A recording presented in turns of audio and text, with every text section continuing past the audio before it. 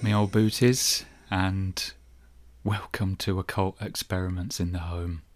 Magic, spirituality and the paranormal, in personal experience and in practice.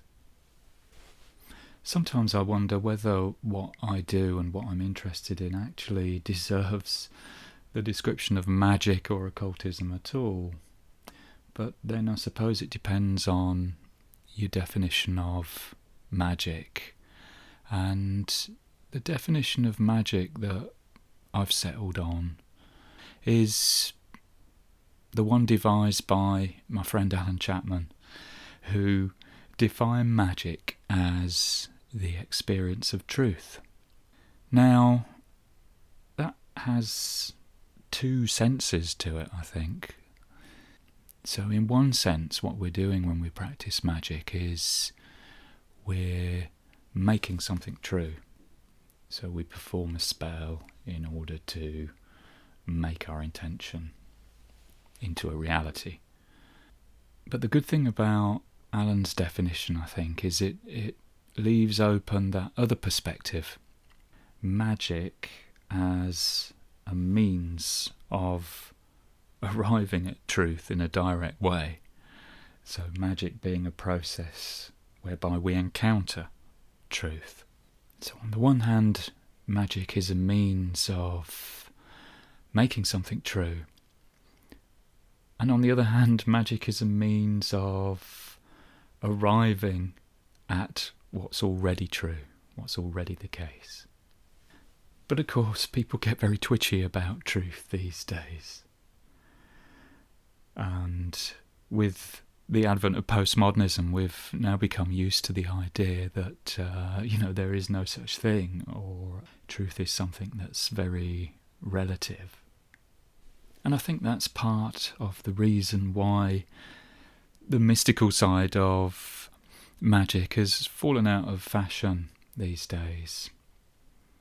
Because, of course, mysticism is very much about that direct encounter with the absolute, with the ultimate truth.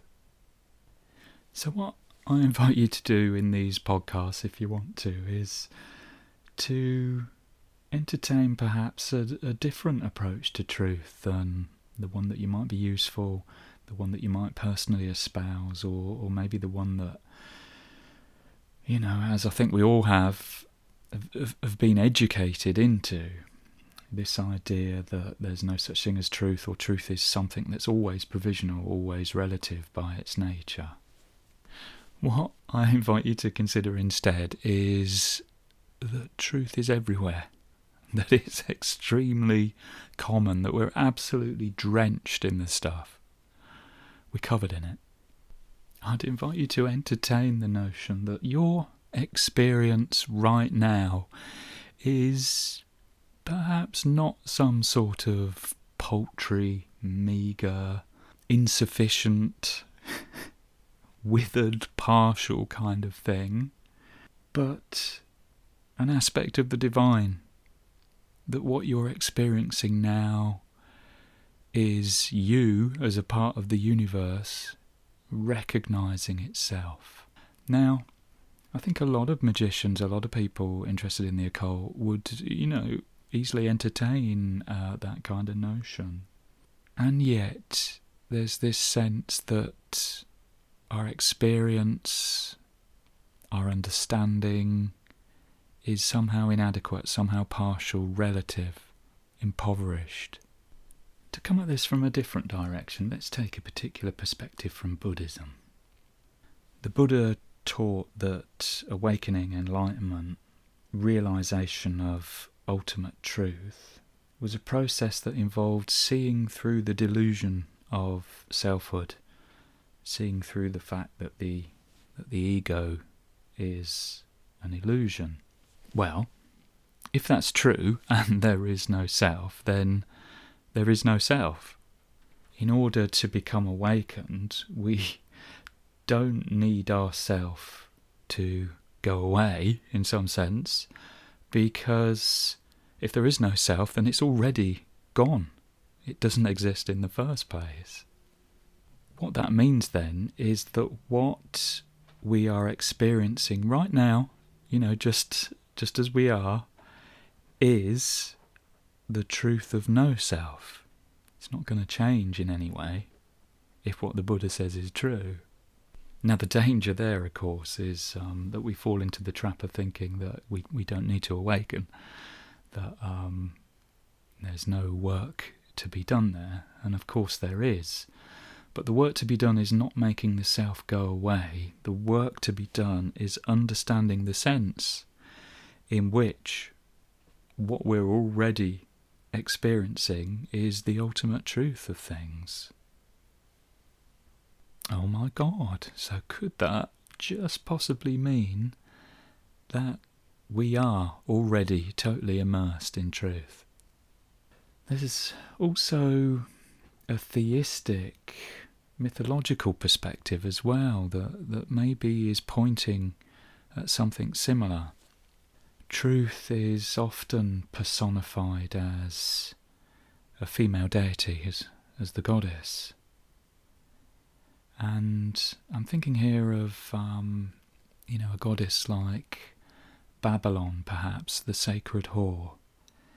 And, it is unfortunate, perhaps, that the analogy, the metaphor that I think is being used here is sexualized.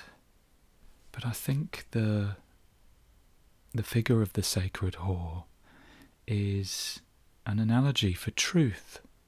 In the sexual metaphor that's being used, truth as a whore gives herself to everybody indiscriminately all of the time. That's what that image is getting at. Truth is available to anyone, always, completely, totally, fully and intimately. What is true has integrity, it has wholeness, unity. But of course, in our day-to-day thinking, we tend to be quite dualistic. And the kind of images of truth that I'm using here, I think, are images of truth sort of from the side of truth. But there's also another side, of course, which is images of truth from the side of falsity. And I mentioned the idea of Babylon, the idea of truth as a goddess who gives herself to everyone. There's also the other sort of goddess, the virgin goddess. Goddesses like Artemis, Diana, Athena. Here we have images of truth from the side of falsity, so there's a sense that truth in this sense is untouchable, unreachable, unknowable, ultimately mysterious, ultimately unavailable. And again, it's unfortunate that it is a kind of sexualized and gendered metaphor. But the sense here is that approaching truth from the side of falsity implies destruction, ruin. Actaeon sees Diana naked. In other words, he sees he glimpses the absolute truth, and he's torn apart by the hounds as a consequence. When we approach truth from the side of falsity, everything has to be destroyed, ripped apart. And there's also a sense of this in a goddess figure like Kali, who's not explicitly represented as a virginal goddess, but there's that same sense that she destroys in order to take us to an experience of the ultimate. But anyway, all of this is me in my very roundabout way, trying to get to the place where I want to highlight that what I'm trying to do in my writing, in these podcasts, is put forward a view of magic where it's very much human experience that is front and centre, where it's in experience itself that we situate the techniques and the results of our magic. So what I'm going to be focusing on today are ideas around how we relate to the dead, and the relationships between the dead and the living. And I'll be coming at this from the angle of these being experiences that we all have. These being experiences that are intrinsically a part of being a living human being. We might tend to think that if we are to have contact with the dead, then this requires us being some sort of special person, like a medium, or having special psychic abilities, or that it might involve us performing some sort of ritual or rite in order to attain some sort of altered state or some sort of magical result in order to be able to have that connection with the dead. But what I want to talk about is the way in which relationships with the dead are a part of our ordinary experience. In other words, it's a part of the way things are in reality, in truth, that the living and the dead are connected to each other. And it's the magic of the experience of that truth that I'll be talking about today. Now, the most common way in which we come into relationship with the dead, I mean more than common, absolutely ubiquitous, is through bereavement. Somebody close to us or known to us dies.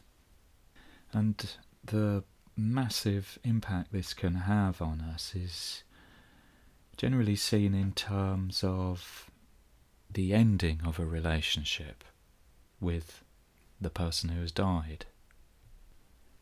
So there's this sense that a relationship with somebody has come to an end because they've passed away, and the living person is just kind of left hanging. There's an attachment there, and yet the idea tends to be that there's no one who can receive that attachment any longer. So something needs to change. We need to reorient ourselves because the relationship that we were in has come to an incontrovertible end. And there's some work there that we need to do. We need some sort of reorientation, some sort of change of perspective in order to kind of take into account, bring into our new reality what has happened. And because of this, bereavement, of course, is something that very often takes people to therapy or counselling. And consequently, there are a lot of theories of bereavement and grief and mourning that are used in therapy and counselling. And I'm going to have a look at some of those because these are necessarily about relationships to the dead. I mean, the way they're generally looked at is, tools, techniques for coming to terms with loss. But underneath the surface, of course, what's also being addressed there is a relationship to somebody who has died, even though that relationship is being expressed in terms of a negativity, of an absence. Now, I'm a great fan of Sigmund Freud. I think he's a wonderful writer.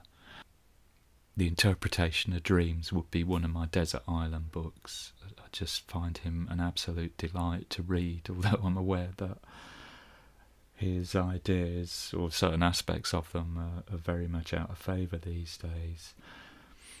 But what I want to do is frame this discussion by one of Freud's most wonderful papers, which was one that he wrote around 1917, I think it was, called Mourning and Melancholia, in which he investigates the parallels between grief, loss, bereavement and depression.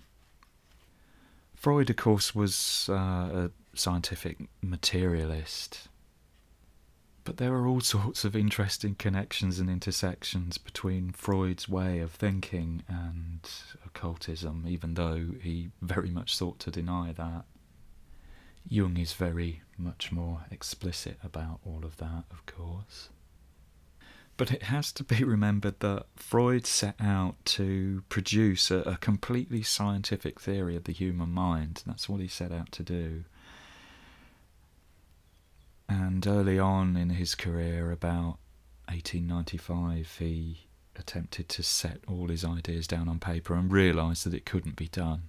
You know, the science of his time just couldn't give him the underpinning for what he set out to do.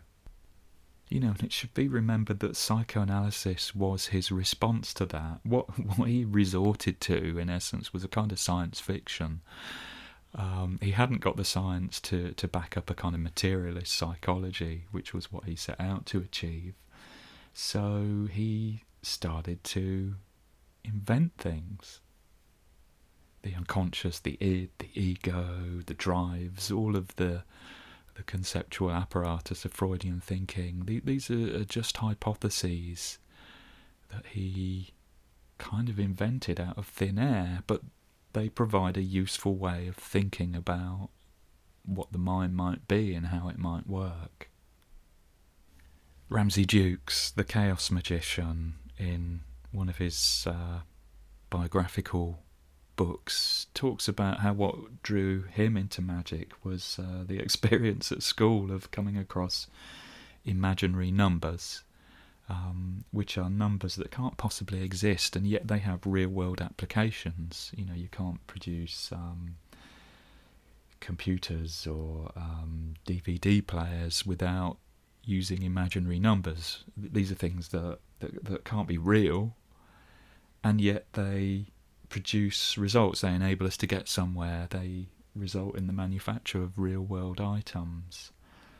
And I think it's possible to see psychoanalysis, and a lot of that kind of psychodynamic depth psychology as a sort of magical venture in the same sense. We're talking about things that are purely hypothetical, that maybe aren't real, but perhaps they do enable us to get somewhere. They do enable us to understand characteristics of the mind and how those might function in some sense. So that's the spirit in which I'm presenting Freud's ideas here. His paper, Mourning and Melancholia, it is so beautiful. There's something poetic about it, in my view. It's one of those papers, I think, that really shows what psychoanalysis has to offer.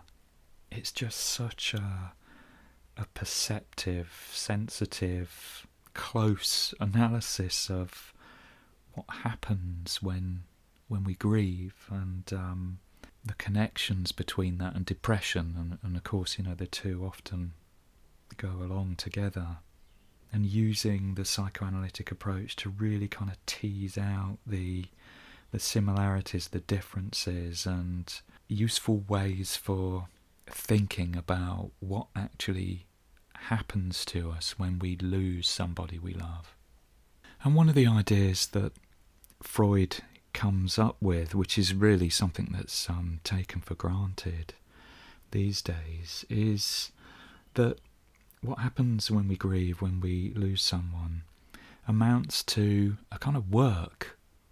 There's real work that goes on in mourning. So we lose somebody, they've gone, and we withdraw, and something has to be got through in order for us to kind of come back from that and resume life in some sort of semblance to the way it was before. Freud suggests that what's going on there is the work is about freeing up the attachment, the libido that has been invested in the person that we've lost. Suddenly they've vanished from the world, and yet there's, Freud suggests, still a sense in which our attention, our emotional investment is still with that person in some sense, and there's some work to be done which involves us, going within and freeing up that attachment, directing it elsewhere, directing it in different directions, and then once that's done, we can resume our relationships with the world, although they're likely to be quite different. And this is an aspect of Freud's thinking in this paper that I think has been taken up by subsequent thinkers and very much part of theories that came after Freud. But what I want to highlight here is the bit in the paper that is most original, most unique about what Freud has to offer here. And this has to do with the parallels that he identifies between grieving and depression. So Freud writes, "In mourning, it is the world which has become poor and empty. In melancholia," another word for depression, "it is the ego itself. The patient represents his ego to us as worthless, incapable of any achievement, and morally despicable. He reproaches himself, vilifies himself, and expects to be cast out and punished." So when we're grieving, Freud suggests, something very important has been lost from our world, from reality, and we have to do some work to reorganize ourselves internally so that we can get back to relating to the world in some way. But he's also suggesting there that there's a structural similarity in depression, but here it's an internal loss in some sense. There's a sense that we ourselves are in some sense lacking something, insufficient in some degree. And he's suggesting that just as grieving is a form of work, whereby we reorganise ourselves and come back into the world, so depression is a kind of work where some sense of internal loss has to be got to grips with if we can come back to feeling able to love ourselves. And of course, what's going on in depression is a lot less obvious than in bereavement. It's often far more difficult to work out where that sense of internal loss is coming from. But what I want to keep sight of here is this sense that the mind can relate to things that are external, things that are internal. It can relate to itself, it can relate to others. And all of these experiences are equally real. So a person who is depressed is mourning, is grieving, and that's not for something they've lost in the external world, but for something they've lost internally. And yet the consequences of that are just as powerful, just as real, just as devastating as losing a loved one.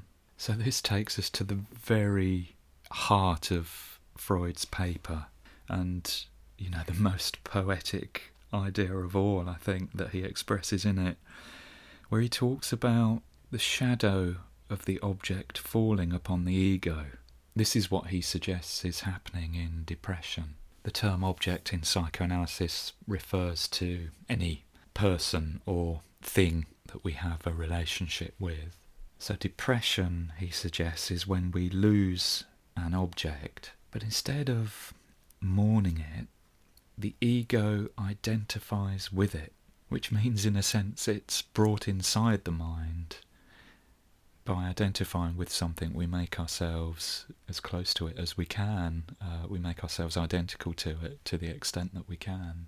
We cling onto a relationship with it. Whatever we might have lost, we can't punish that person or thing for going away because it's gone. But what we can do is punish the part of us that's identified with it. And this, Freud suggests, is what we're seeing in depression. The suffering in depression is the pain of loss turned against the self, specifically that part of the self that's identified with the lost object. If this sounds a bit abstract, then let me give an illustration, something I noticed some years ago that really struck me at the time. In another of his papers, I think it's The Ego and the Id, Freud talks about how the ego is basically just made up of all the things that we've lost. Everything we lose, we identify with to some degree in order to overcome that loss to some extent. And I remember one day standing at the cooker making some food, and I was stirring something in a pan, And suddenly I realised that I was standing in exactly the same way as an ex-girlfriend used to stand when she was cooking. And I'd split up with her years before. But I suddenly realised that that way of standing, it was hers. And it was something that I'd taken into myself.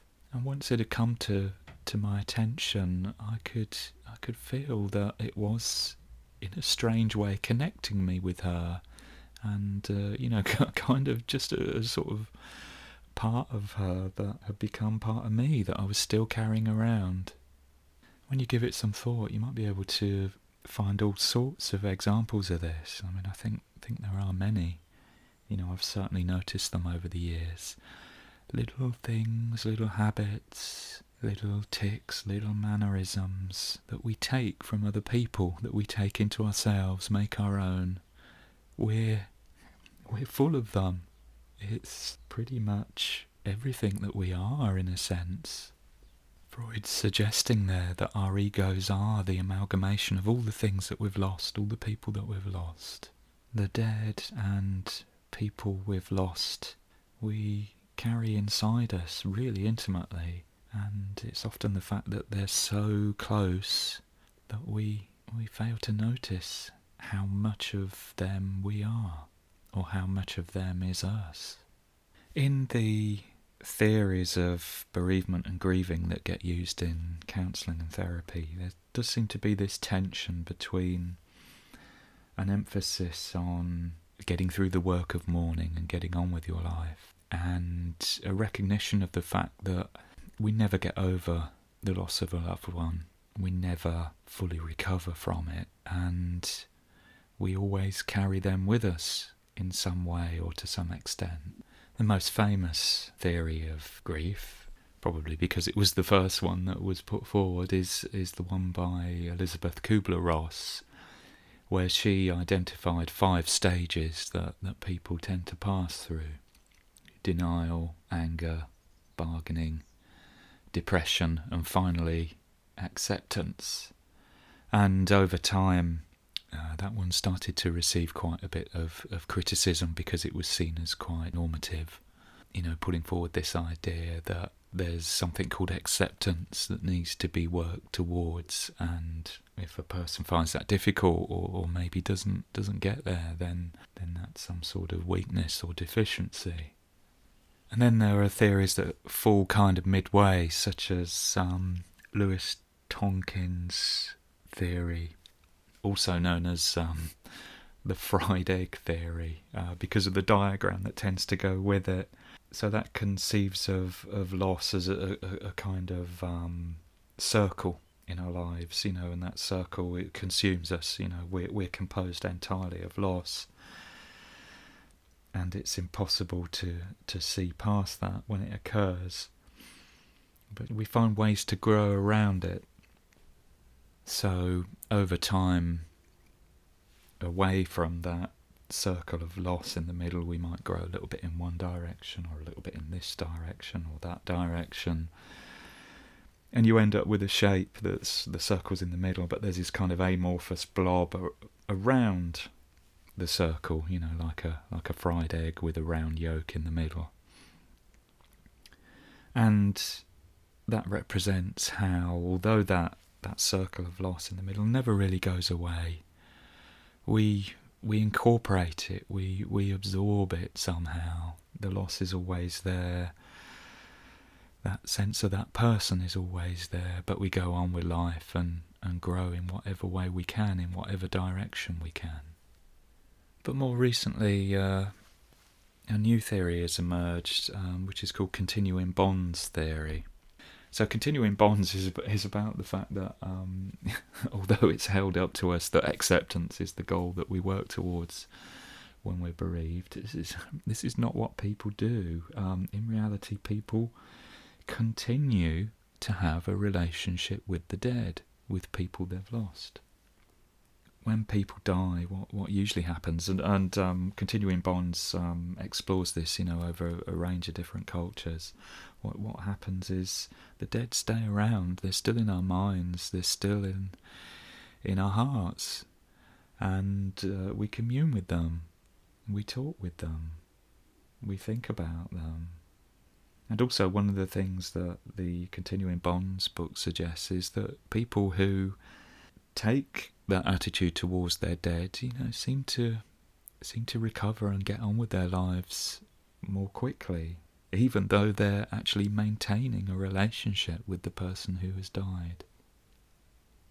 When somebody dies, often unusual things happen. Unusual experiences around the time of a death are so common that it's almost the exception when something like that doesn't arise. My father died in 2011.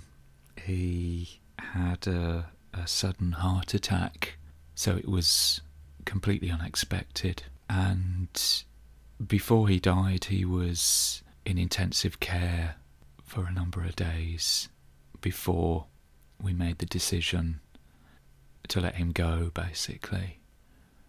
He'd spoken in the past about what he wanted, if that situation had ever arisen. So it wasn't as if it was a difficult choice to make in terms of what his wishes would have been. Whilst he was dying, we were by his side as much as we could be in the hospital. He was unconscious, he was in a coma and hadn't regained consciousness at all since the heart attack.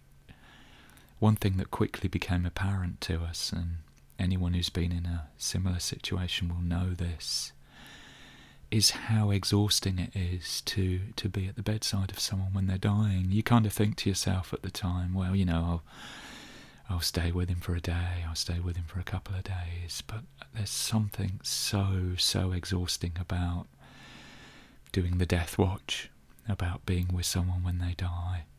It draws so much energy out of us. So we'd reached a point at my dad's bedside where, we just had to go home to get some rest, to get some food. And I remember we were driving back in the car, heading home, and suddenly a strange feeling came over me.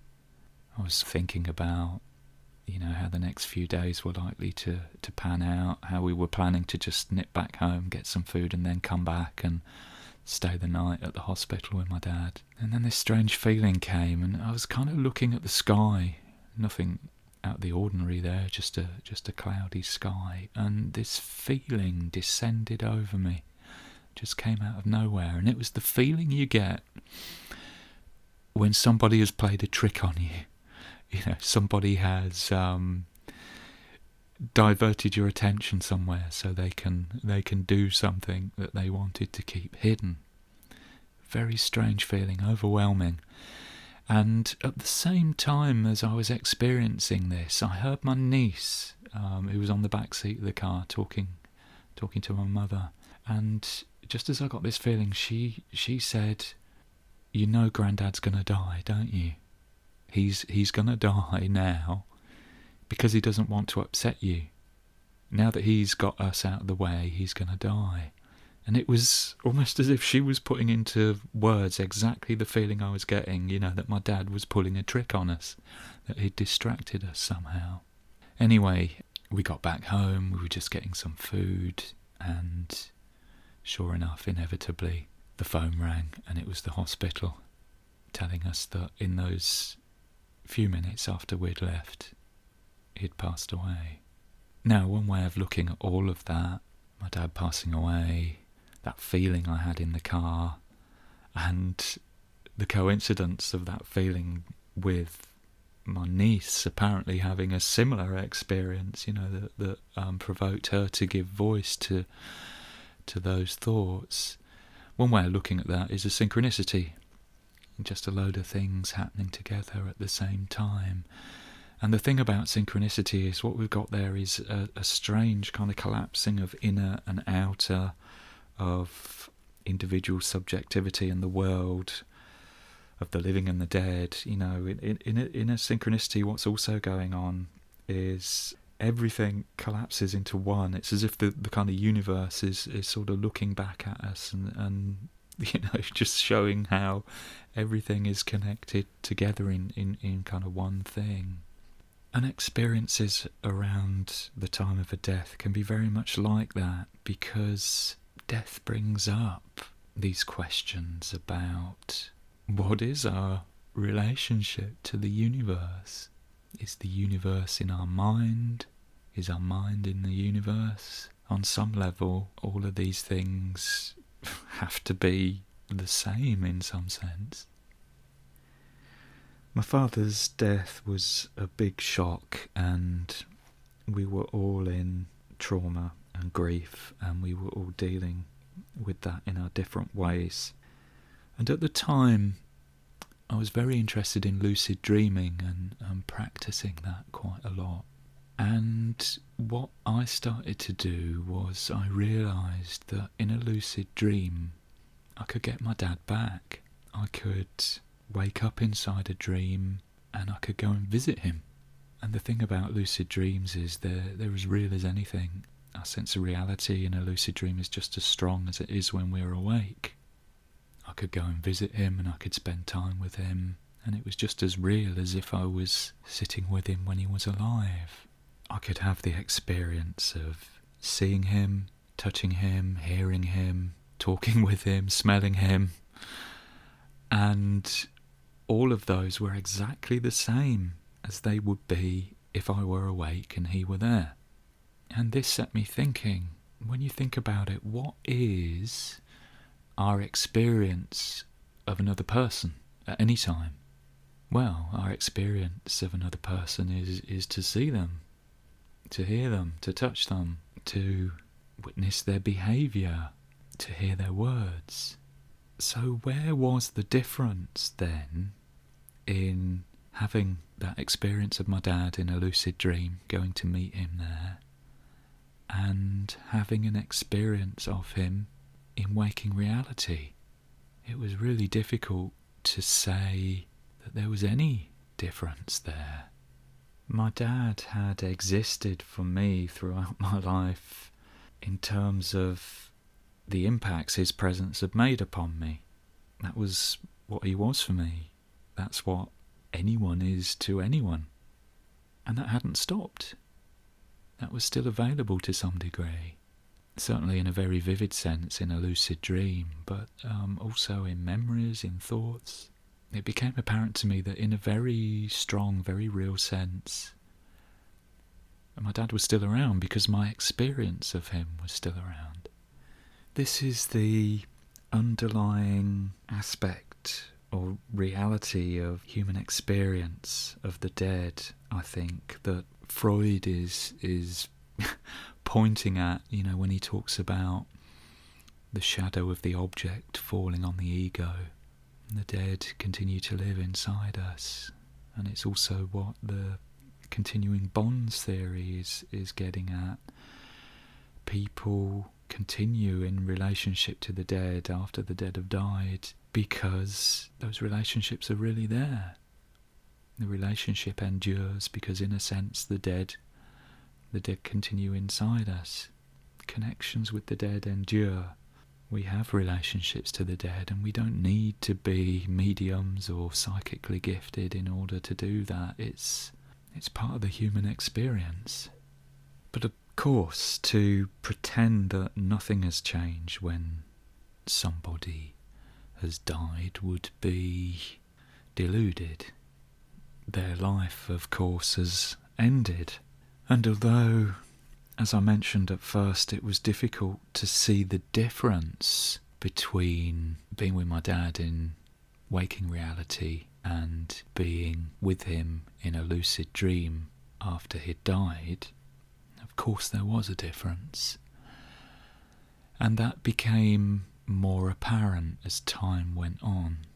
As I encountered him on subsequent occasions, something was changing. He seemed less and less like himself on each meeting. And what was particularly noticeable was everything would be fine with him. He would appear, we would meet, and it would be like being with my dad, unless I asked him a question or did something that necessitated a response from him. And then he would react in sort of unusual, often quite grotesque ways. He might sort of make weird noises or look blank. Sometimes, as time went on, there was a stronger sense that he wasn't real.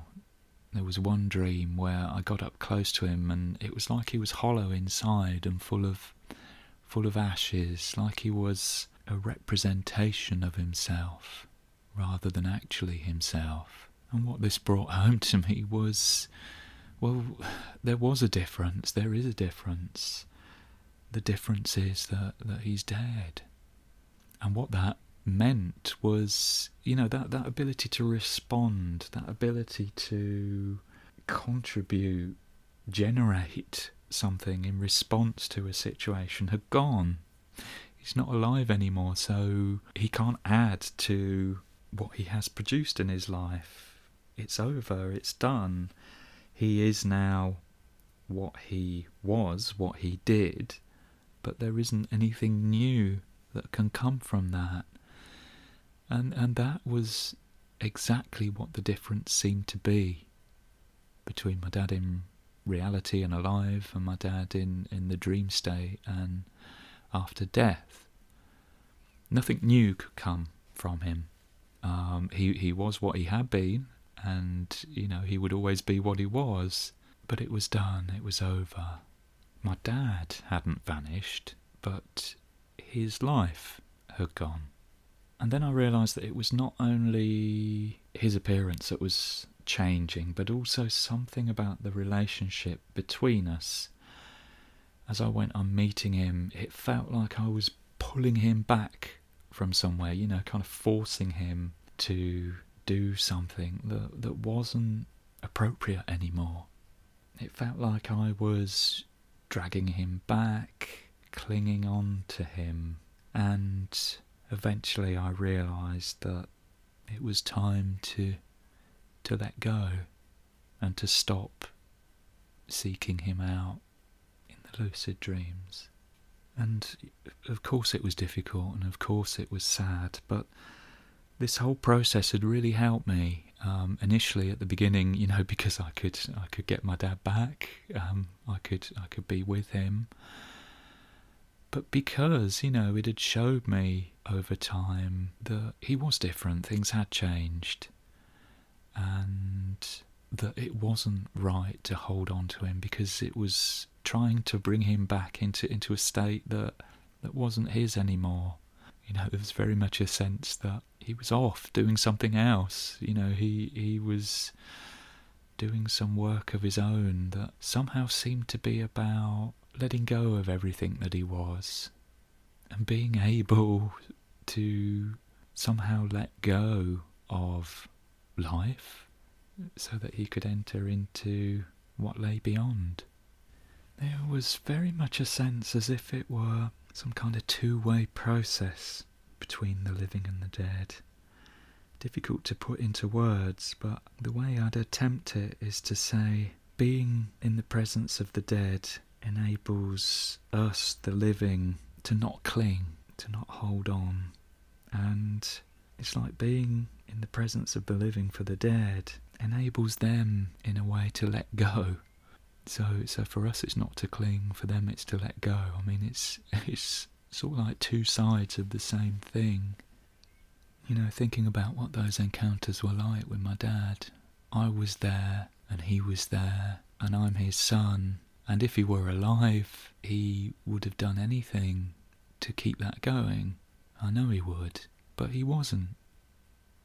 He wasn't alive. And what was happening there was about him being able to let go.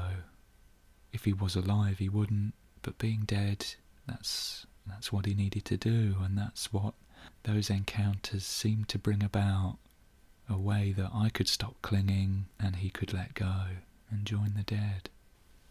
within the last year, I got hold of a copy of a book called On Dreams and Death by Marie-Louise von Franz, who was a close associate of Jung. And it's a really amazing book. I really recommend it. Ostensibly, what she does in this book is analyse various symbols for death. Death can be represented in dreams as a journey, also as a marriage as well. There's a range of different typical ways in which death is represented in dreams. But reading between the lines, as it seems you often have to do with Marie-Louise von Franz, the book is incredible. It's basically a kind of Jungian Book of the Dead. What she's doing underneath the surface is she's telling us what will happen to us after we die, what our post-mortem experience will be like. One dream in the book, one of her own dreams that she reports, where she is visited by her dead father about 3 weeks after he'd died. And I was struck by a similar sense in the dreams I'd had of my dad, that sense of the dead letting go, and the encounter between the living and the dead somehow being an enactment or a facilitation of that. So in her dream the doorbell rings and she knows at once it's her dad, and she goes to the door and she writes, "I remembered from the Tibetan Book of the Dead that people who died suddenly should be told that they are dead. But before I could say so, he smiled at me and said, 'Of course I know that I am dead, but may I not visit you?' I said, 'Of course, come in,' and then asked, 'How are you now? What are you doing? Are you happy?' He answered, 'Let me remember what you, the living, call happy. Yes, in your language, I am happy. I am in Vienna, and I am studying at the music academy.' Then he went into the house. We climbed the stairs, and I wanted to lead him to his former bedroom, but he said, 'Oh no, now I am only a guest,' and went up to the guest room. There he put his suitcase down and said, 'It is not good for either the dead or the living to be together too long. Leave me now. Good night.' And with a gesture, he signalled me not to embrace him, but to go. And I went to my own room." I mean, I don't know what sort of relationship the two of them had, but she's his daughter. And there's that same sense there, as I noticed in the dreams with my dad, of the dead turning away, letting go, finding the way to be able to let go of life and to join the dead, and the encounter with us somehow helping them with that process, just as the encounter with them helps us to realise that although they're still around in many senses, their life is over and they need to let go. And we need not to cling on. In Marie-Louise von Franz's report of the dream, it reads almost like a lucid dream. It's like she's aware that she's meeting her dad. She doesn't explicitly say that, but it seems to be implied, and of course my dreams were lucid dreams, and I've heard other people report dreams about encounters with the dead, and those too have been lucid or semi-lucid to some degree, and I wonder if this highlights something. In her introductory chapter in On Dreams and Death, she mentions how Jung would approach certain dreams as if they were objective communications from the dead, rather than, as with normal dreams, as if they contain some sort of symbolic message from the unconscious. And she describes how in dreams of patients, after a certain amount of time, she also picked up a knack for this, for being able to tell the difference between the appearance of the dead in dreams where they're fulfilling some sort of symbolic function that's personal to the dreamer, from other types of dreams where, as Jung certainly seemed to assume was the case, where the dead are appearing as themselves, where the dead are actually the dead in dreams. Like I said, the dreams I had of my dad, it was very much a sense that it was him. He was there and I was there, but it was him. And there is also the sense in these dreams of the dead and the living very much carrying out some sort of work with each other, something actually happening, actually real. The dead letting go, the living being able not to cling. It's almost as if something objective is taking place, rather than the normal sense that we have in dreams, that there's some kind of subjective message from the unconscious to the ego. Because in the mind, the impact the dead had on us when they were alive is very much still present, very much still registers.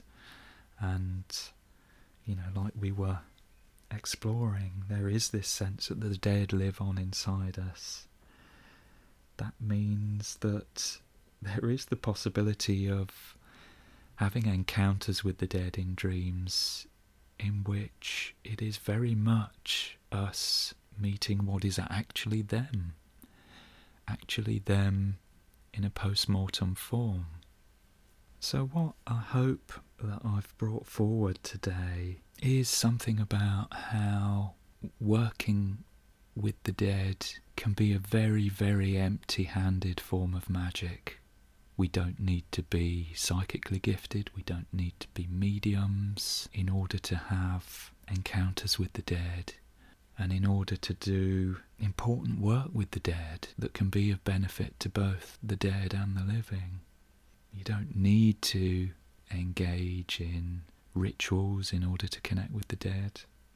You don't need to follow formalised systems of ancestor worship or anything like that to do this work, although you can if you want to. Why not? Relationships with the dead are very much embedded in the nature of human experience itself. The dead live on inside us in various different ways, in various different senses.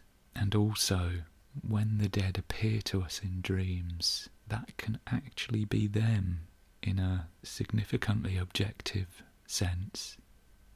When we dream of somebody who has died, that can sometimes amount to an actual encounter with them in what is actually their post-mortem state. So, I shall end it there for this episode. Take care. Look after yourself, wrap up warm, and maybe we'll be meeting again sometime soon.